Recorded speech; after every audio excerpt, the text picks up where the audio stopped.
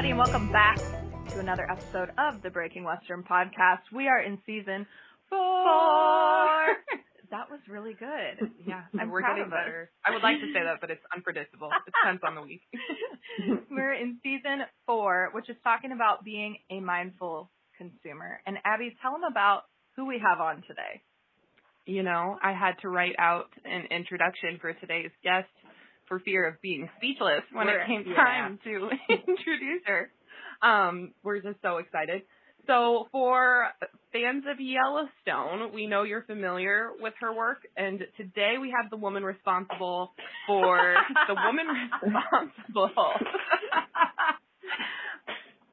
for Beth Dutton's iconic fur-trimmed blue cloak in season 3. It's Lindsay Thornburg. I want to give like a round of applause. So she is from Great Falls, Montana. But now she works out of New York City and has been collaborating with Pendleton for the last 10 years. Insane. 10 years. And she's actually the first designer to be allowed to cut into their blankets. And her commitment to quality, I would say, personally, is second to none. It was actually the comment section on a Yellowstone post recently that made us so stoked to talk to her. Yeah. We loved her before, and then we read those, and we're like, oh, no. And because she really eloquently responded to people talking about where they could find knockoffs or cheaper versions or reproductions of her original garments.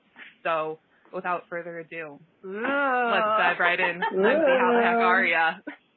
I am pretty groovy, just hanging in. Close time in New York City, so keeping people warm. It is spitting snow here today, and oh my God, what? Yeah, I have you not looked? It is. No, it's the time of year where I don't go outside, and I try not to look out my windows. Yeah, that's fair. But, okay, so I'll just say it. Lindsay's a guest that we never thought we could have. Never. Ever in a million years. She's been on our dream guest list, but we didn't think we could get, right? Like, that's what we're here for. Just saying. Yeah. So take me into the weekend with a hit of ego. Love it.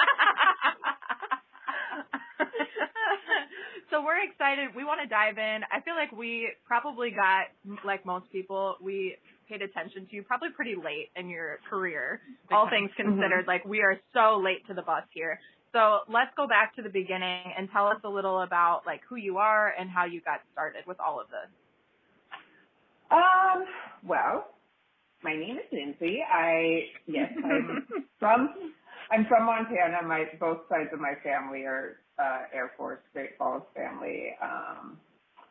My father moved to Bozeman about 40 years ago from Great Falls, and then my mom kind of took me on tour with her, and I was in between Seattle and Colorado and Bozeman and kind of on that trajectory growing up. So I was a bit of a gypsy child, and fashion just became a way for me to kind of be shy and speak to people at the same time. I think before the internet, it was very, it was a little more like a tribal identity. You dressed a certain way too. Now people can mimic things or just, but then it felt very much like if you want to be perceived or identify with certain things, you dress a certain way.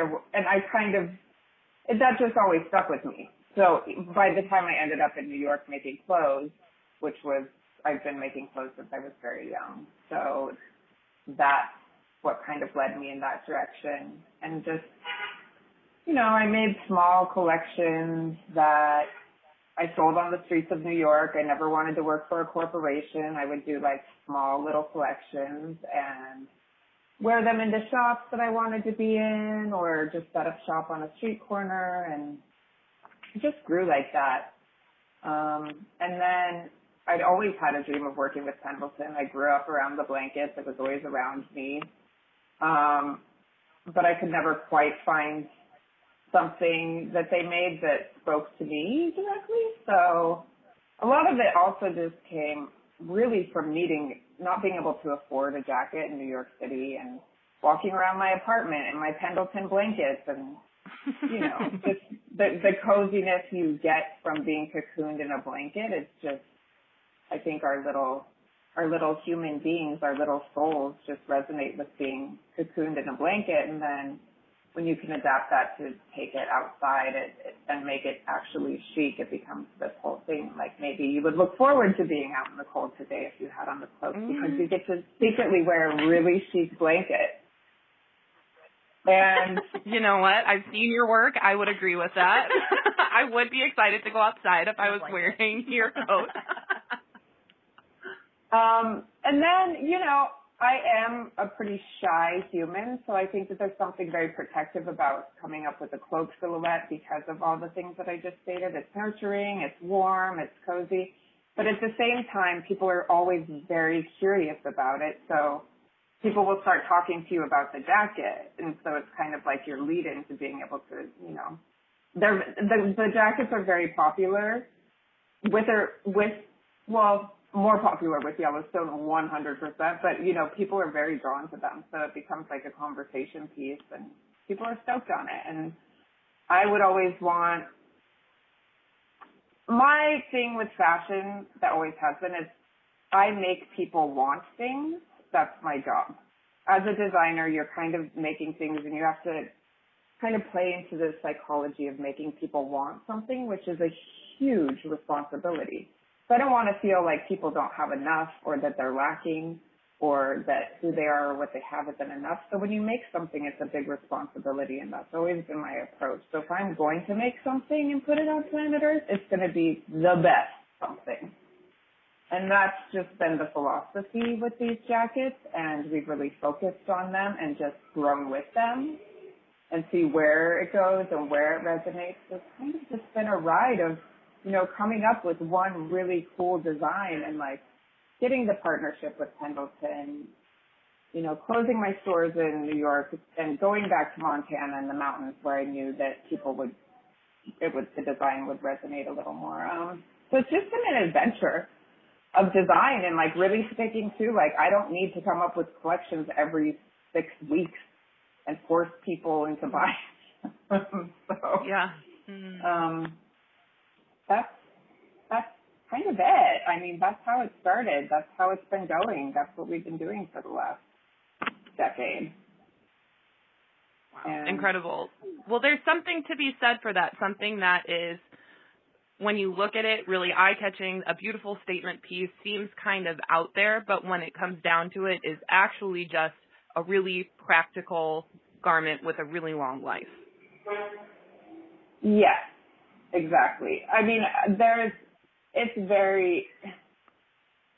I'm kind of downplaying the design of it when I say, you know, it's a blanket you can wear outside, because it's actually, we use, for the lining and for the internal elements of it, it's wool cashmere, and then we get all the wool cashmere from companies that are, you know, selling off their remnants. So it's all repurposed cashmere in the lining, and then the buttons are all wood horns that we're getting from different places. So it's not, I mean, the elevation of the blanket is very special, and all those elements make it just the more cozy. The way you describe it, I imagine you like wrapping every single person in a blanket, and then it turns into this beautiful coat as you place it, like the best fairy godmother I've ever seen. Oh, thank you. I hope so. I've had a lot of customers that have been like, it's my thunder jacket. You know, the jackets that they put on animals when there's storms. Yeah. Like it's a human thunder jacket. They can like face anything when they have on them. So. Oh my gosh, that's amazing. There's synergy in them. It's really mental. It's like I'm essentially just a grown up shepherd. I'm like a shepherd to this wool. You know what I mean? I'm like, all right, girls, where do you want to go? Let's go, girls. Oh my god, I love it. But that I think is the mark of a truly good garment. Like you said, you're just trying to make people want things, right? But at the same time, you're empowering them through this special garment and really like bringing them into themselves, giving them this new boost of confidence to speak up, even if they're shy to speak up without saying anything at all. Yeah, that's an element of it. I mean, by me saying, I think any designer, anybody who has a product, you're inherently your job is to make them want something. So that's just I don't want to highlight that in a way that it's like negative. I just think it's important to make people want the right thing. You know what I mean? If you're gonna invest in something, like it's just there's a lot out there, man. And make sure you invest in something you're gonna love 2 years from now, 3 years from now, 4 years from now, you know, a decade from now. Hopefully it can just be passed down versus something you're gonna be like, that was so last season. Last season. Yeah, that's how quick it goes. But that's, I think, an important underpinning of that word want is that if you truly want it, you want to have it in your closet, you want to wear it, you want it to be a part of your life more so than just an expendable garment that you'll wear for a season or that you'll wear for a short time until it, you know, wears out after a couple of wears and you replace it. Yeah. Yeah, I mean, the whole psychology behind fashion and fast fashion and all that stuff is just, it's crazy. It's very crazy. Very crazy. Yes. So we kind of touched a little bit earlier talking about like the buttons, what they're made out of, the lining, all this kind of stuff. What goes into making your garments as far as like a time commitment, a design, you know, how far in advance are you thinking up? Do you pick out the blankets first? Like, what is your process when it comes to designing these things? Well, it's been me and my director of operations, Stacey. It's just been me and her for the better part of a decade. And then, you know, we have a rotating cast of other humans. But usually 3 people here. And then we have 2 seamstresses in the garment district up on 39th in Manhattan. So everything's made here. The process behind making them is really intricate because, you know, we're working with Pendleton, which is such a privilege and such an honor. The history of this mill is incredible, and, you know, we're proud to work with them, and we know the integrity that needs to go into each of the cloaks because we're working with, you know, all these really special patterns, so we need to make patterns for each pattern. So, you know, we have our meetings with Pendleton, and then we figure out, you know, which blankets we're drawn to, and then we sort the layouts for them, and then we have to create our own patterns for the layouts, and then, you know, kind of rolls from there. But the majority of the stuff, you know, we can't cut very many at the same time, so they're all pretty much hand cut and sewn still, and I think, you know, that's a really beautiful process. And, you know, as far as fashion goes, there's not much carbon footprint with us. I ride a bike around all day. Stacey rides the subway or a bike. We're using, you know, America's finest woolen mill company. So that's all within the U.S. So there's, you know, limited shipping. And, you know, we've been doing the same thing for so long, which is really beautiful. And when, you know, there's been some pushback as far as like the structure of fashion that I lost some interest as far as big periodicals writing about me because I wasn't like pumping out more looks but I knew when I made this silhouette particularly, it was kind of like one of those like, oh, I just wrote a hit song or something. I'm like, oh, this is cool. Like anybody who walks into a room with this on is going to be the coolest person in the room, like the most unique. You know what I mean? And it was just kind of like, all right, there's a million places where this would work. This would work back in the mountain towns, in the Western world, in New York. You know, it's like just introduce this product to as many people as you can. And then there's a beautiful story behind it too, because it's really, you know, us just following that process of believing in something and seeing where it goes. So that's the process. That's amazing.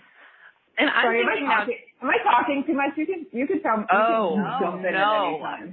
No, this is amazing. So I'm thinking too, after you're talking about selecting your blankets, cutting them out,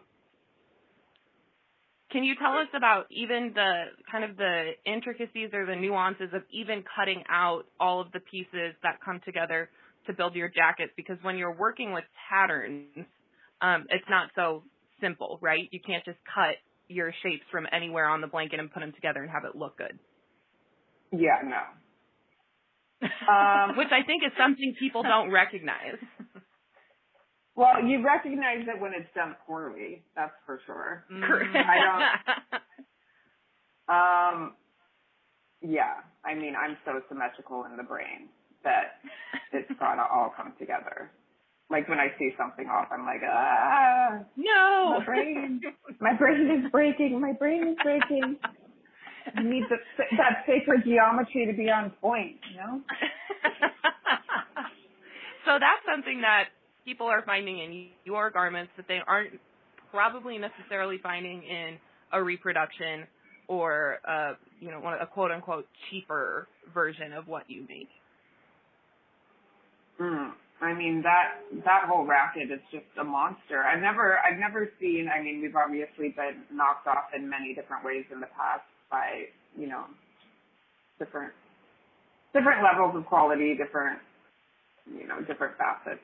But this is new. I've never seen anything like this happen before, where it just feels like there's a mothership out there of like some manufacturing facility somewhere that's just like, they're taking the images from our website and then reproducing whatever they're reproducing. It's not good. It's like what you would buy as a Halloween costume of like a version of mine. I think it's like a printed polyester lined with like some stuff. I mean, I've had people send me pictures of them when they've ordered them. I mean, it's worse. There's no way that you could reproduce exactly what we're doing, and like to see what's coming out is just, it's a joke. I'm just like, I'm really sad that people are even spending, you know, $50, $100 on it, because I'm just like, oh, that's literally going to wipe up, you know, moisture on the floor at some point. Somebody's not going to use it to wear it. It's insane. It's like worse. It's like, it's so bad. It's so bad. When you said Halloween costume, like, you can get it. Right. Oh, sorry, go for it. No, you're good. It was just when you said Halloween costume, I immediately had that smell, you know, when you walk into like a Halloween store and it's like that. I also immediately thought of all of the memes where they're playing the Jurassic Park theme song with a recorder. Somebody like opens it up, is so excited to see your cloak, and it's like, like so close. But then you're right, it's so frustrating because that's still $50, $100 of someone's money being funneled towards this really bad product, when it could have been put towards something so much more impactful. It's a catch-22 because, you know, people want to be able to afford things, and I 100% understand that. And it's just, and then at the same time, a lot of that audience are the people that are like, bring everything back to the U.S. But they're going to be the same people that complain about the price point when you produce in the U.S. You know, we really believe in paying people, you know, a livable wage here, which that becomes expensive. Pendleton is a quality mill. I've never seen a mill so impeccable. It is, I'm awestruck every time I walk through it. And, you know, their prices are actually really reasonable for what they do. And then, you know, we have it here, and we have our seamstresses, and we pay our seamstresses $35 an hour because they are machinists. I mean, what they're doing is insane. So we pay everybody really well. So, you know, if people really saw the breakdown of what we're actually making on the garment, it's not as extreme as it seems when you don't know the back end of the industry. So, and that, I think that's a different model for sure than like a boutique, where if you're seeing a $200 garment, the boutique's probably making at least half of that. At least. I mean, yes. But it's also, yeah. I mean, there's so many different, you know, spreadsheets for fashion, but ultimately, to make really, really quality things, it's just expensive. So, Yeah, I wish I could offer. absolutely. I wish I could offer something that could accommodate everybody, but I would say save up, wait for a sale, don't buy those weird things on the internet because they are mental. It's insane. Now I'm I like, just really what? want to see one. I know, same. They are so bad. So, I'm like, oh my goodness. it's the kind where you like can't get too close to something flammable. Don't smoke in it. Yeah. Oh my god, it's like wrinkly and viscosy and polyester, and they just printed the print right on top of it, and like the lining looks like fluorescent orange, and it's so bad. And I'm just, I've spoken with Pendleton about it because it's a trademark issue with their blankets as far as them reproducing. It's not a woven good. It's screen printed on top of whatever. But they're just too fast and hard. Nobody knows where they are, what they're doing, or how to stop it. Like for me, I've spoken with lawyers about it just because they're taking the images off of our website. And, the lawyers are like, well, the only thing we could actually do is just going forward trademark every image that's on your website. But then that's $600 an image. I'm uploading images, every other month. So you can't. It's right. it's weird. It's weird. Which is too interesting because that would, that obviously would then drive up the price of any of your products, so that I don't think consumers always realize how each of our choices plays into the greater system. So by buying some of those cheaper options, quote unquote, it makes the original item even more expensive every time they do that, which is so interesting that our system is so cyclical. Mm-hmm. Oh, it's just mental. The whole thing is just, yeah. So what I want to know, it's a mess. Fashion is a mess. Heard. But then I'm curious, then, how does being original and being different like this and having really quality items get you noticed and score you some of these big opportunities and partnerships, like partnering with Pendleton or being a featured designer on Yellowstone?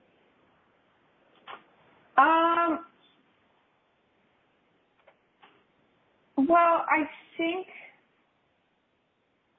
we've always been self-funded. So when I was creating the first silhouette for the cloak, and I was still doing the same thing, just selling to a couple friends' stores and on the street, and people were really, really resonating to that design, like in 2008. And I was like, wow, I'm surprised. It's a big look. I'm excited that people are like drawn to it.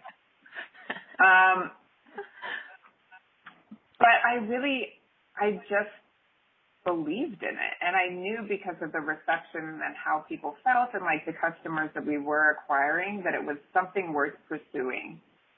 So I think a lot of it is just being really tenacious, having something that you really believe in and like fighting for that and supporting that vision at every angle.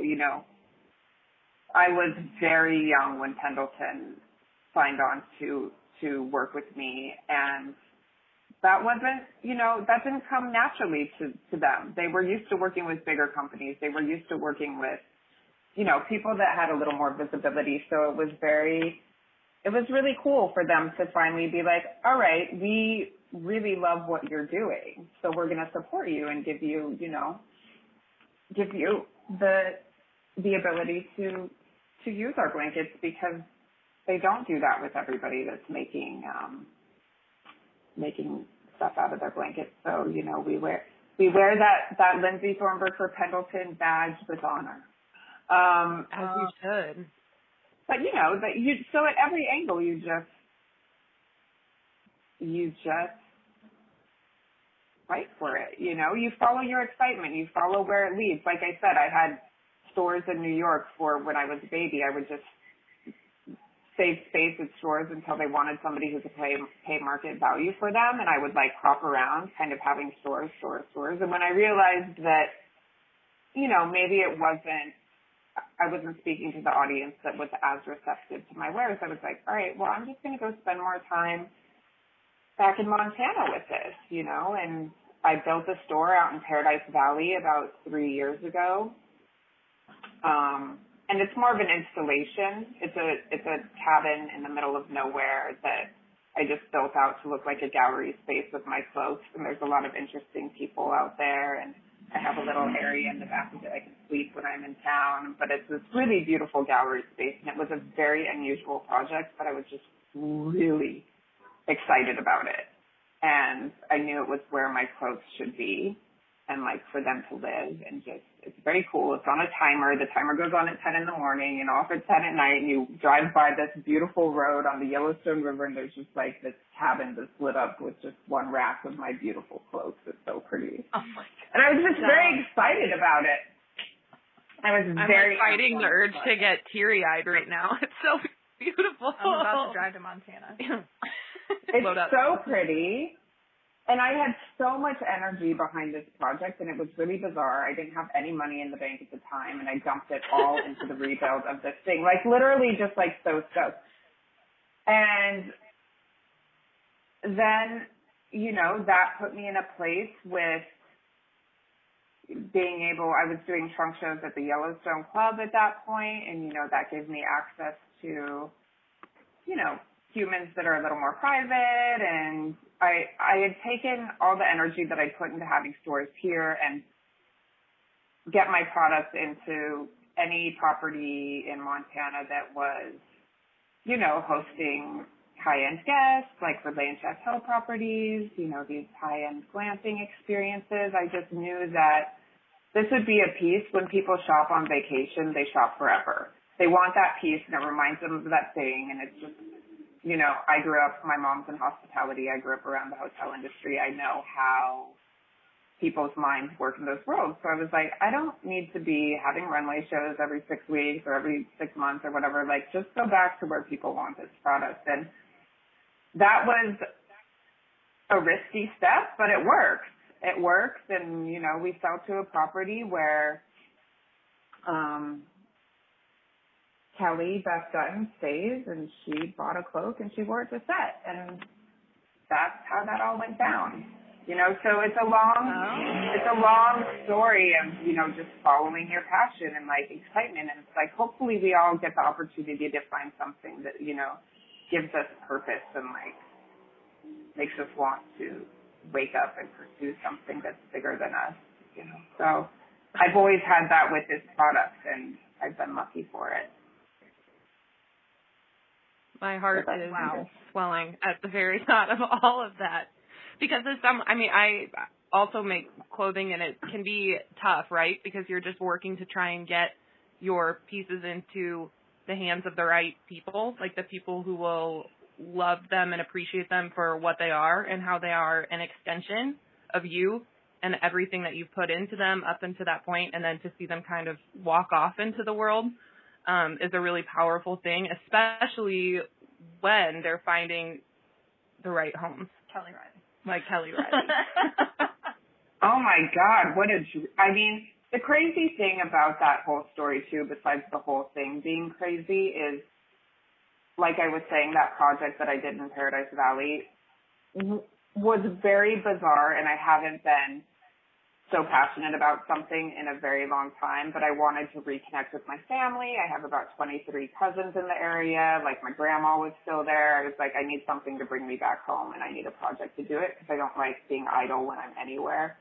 And I've always, like, I grew up going to Chico Hot Springs. It was my favorite place in Montana, but, you know, I'm not in a place to buy land there. So I built this thing, and then, you know, 3 years later, we're coming off this pandemic, kind of. I live in New York, so we were still feeling it. And I get an email that I'm featured in the show. And like, I'd heard rumors, I don't have TV, so I'd heard rumors that Kevin Costner was doing a show in Montana, but I didn't know anything about it. I just knew he was filming out there, and like, man, I was like, cool, that's amazing. And then it launched, and I was like, oh my God. So the story was very, because Yellowstone, the show, takes place in Paradise Valley. Like, that's where it's meant to be. That's, they don't film there, but that's where it's meant to be. That's the setting of the Yellowstone Ranch or the Dutton Ranch. So I'm like, oh my God, what kind of magic was that? Like, and now I have a store in Paradise Valley, and this show just, you know, gave me so much exposure during a global pandemic. I'm completely humbled by the whole thing. I'm completely humbled by the way that life can unfold, and you know, what a privilege to have Kelly wear my things, and her character is such a badass, and she's such a badass and just so smart and eloquent and plays that character like I want to say a mother effer, but I don't know if I can say that on the podcast. It's just like it's all just magic. Like, I'm just like I'm awestruck by it all. So, you know, exactly. do the good work, make cool things, and hopefully you can dress Beth Sutton. That is the dream. And when we watched that episode and Beth walked out in that coat, like, my jaw was on the ground. I did not know your work. I didn't know who you were, but when that scene happened, I'm like, this just changed the whole game in the Western industry. Like, people are about to just lose their minds. And they did. And they did. And we haven't gotten them back. No. It was chaos, though, in New York. I didn't get to watch the show until February of 2021 because, you know, I went from shutting down my business, furloughing my employees, you know, holding tight through the thing, not sure if we would come out of this. Like, I had to move my workspace 3 times during that time. I moved my home of 10 years of time. So while all this was happening, I was just like in utter, like, I didn't even know what was going on. I was just like, whoa, what is this? You know what I mean? I was just like, and so then we had to, and then we had to, you know, open everything up very quickly when it was safe back in July. You know, our factories were still closed in July of 2021. So, like, we had to take all the steps to make sure it was safe to produce all these things. And while we were moving everything, and it was, I'm just now getting to the point to where my life is stabilized enough that I'm like, whoa, dude, that was mental. This is my life. Yeah, and now it's like, now I got a TV, so I'm buying the Paramount TV so I can keep up with them. I mean, what a show. Once it started, it really grabs you. Yeah. Oh my God, the whole world, it's gorgeous. They're doing it. It is a whole world, and I think, like, it's a series, it's almost like a Harry Potter in my mind, where you know all of it is not something you could go out and find, but, like, you kind of believe that these are real people. Like, Daniel Radcliffe does not exist. Kelly Riley, who's that? Like, it's Beth and Harry all day long. But to hear that there's also, like, good people behind all of this makes your heart happy, especially in the Western industry. I think we have, like, this kind of standard that there should be ethics and morals behind different things, which is interesting looking at Western fashion. We don't always live up to that. Yes.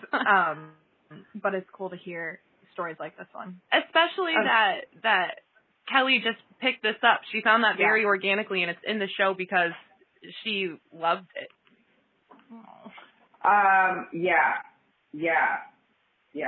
It's all... You don't have to say anything. I know I still wouldn't have my mind wrapped around it if I were you. I'm not you, and I'm struggling with it. Yeah, and the costume designer, Janetta Boone, is so cool and so supportive, and, you know, I mean, it's everything. I mean, the character is so cool, but also Kelly just seems, I don't know much about her, but, you know, and I think that's the beauty of her acting and her craft is she's really, it's what I've read about her. She's been in this for so long, and she's just quiet and like one of the, you know, kind of like these Daniel Day-Lewis sort of characters that really sticks to her craft and then appears when she needs to play these really beautiful roles and then kind of disappears back into her life. which, you know, I love characters like that just like hone in on their craft and then disappear. It doesn't seem like she's as focused on the celebrity aspect of it. So, you know, she's a freaking goddess. I don't have words for being able to discover somebody like that and have my garments on them. I'm just like, whoa, okay, guys, that was cool. Amen. All of that. Oh, sorry. I'm very excited, I guess. No. I guess I'm very excited. Angela and I are just sitting here quietly because we don't even know what to say. This is one of those conversations that like fills you all the way up, and then our cups just overflow for the rest of the day, thinking that we can do anything. Yeah, I feel pretty unstoppable right now. Yeah, by proxy. By proxy, absolutely. All right, Lindsay. Well, tell everybody where they can find you and your garments online or in stores. Well, you can come to lindsaythornburg.com. That would be the best bet. Otherwise, we sell to Gorefish, which is a beautiful store in our alpine town. Where else? You can go to the ranch at Rock Creek, Paul's up in Montana. You know, if you're not driving around the West, just come to our website. But if you happen to be driving around the West, there's a bunch of beautiful little mercantiles you can find our wares in.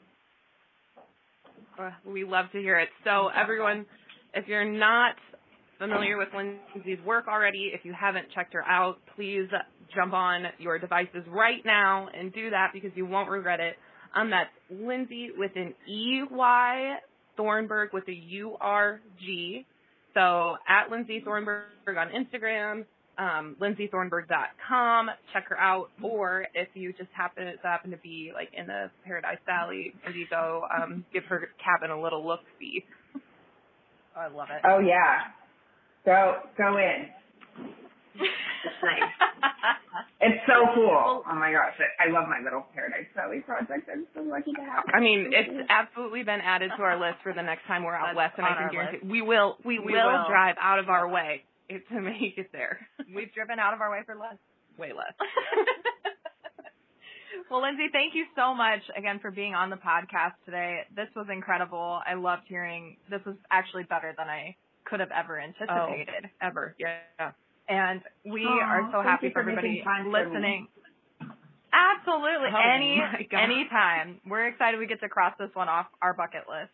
So thank you to everybody who's been listening to another episode of the Breaking Western podcast season 4. Going for broke. We will see you all next week. Go out there and conquer the world, y'all. Lindsay gave us the power. Yeehaw. Bye.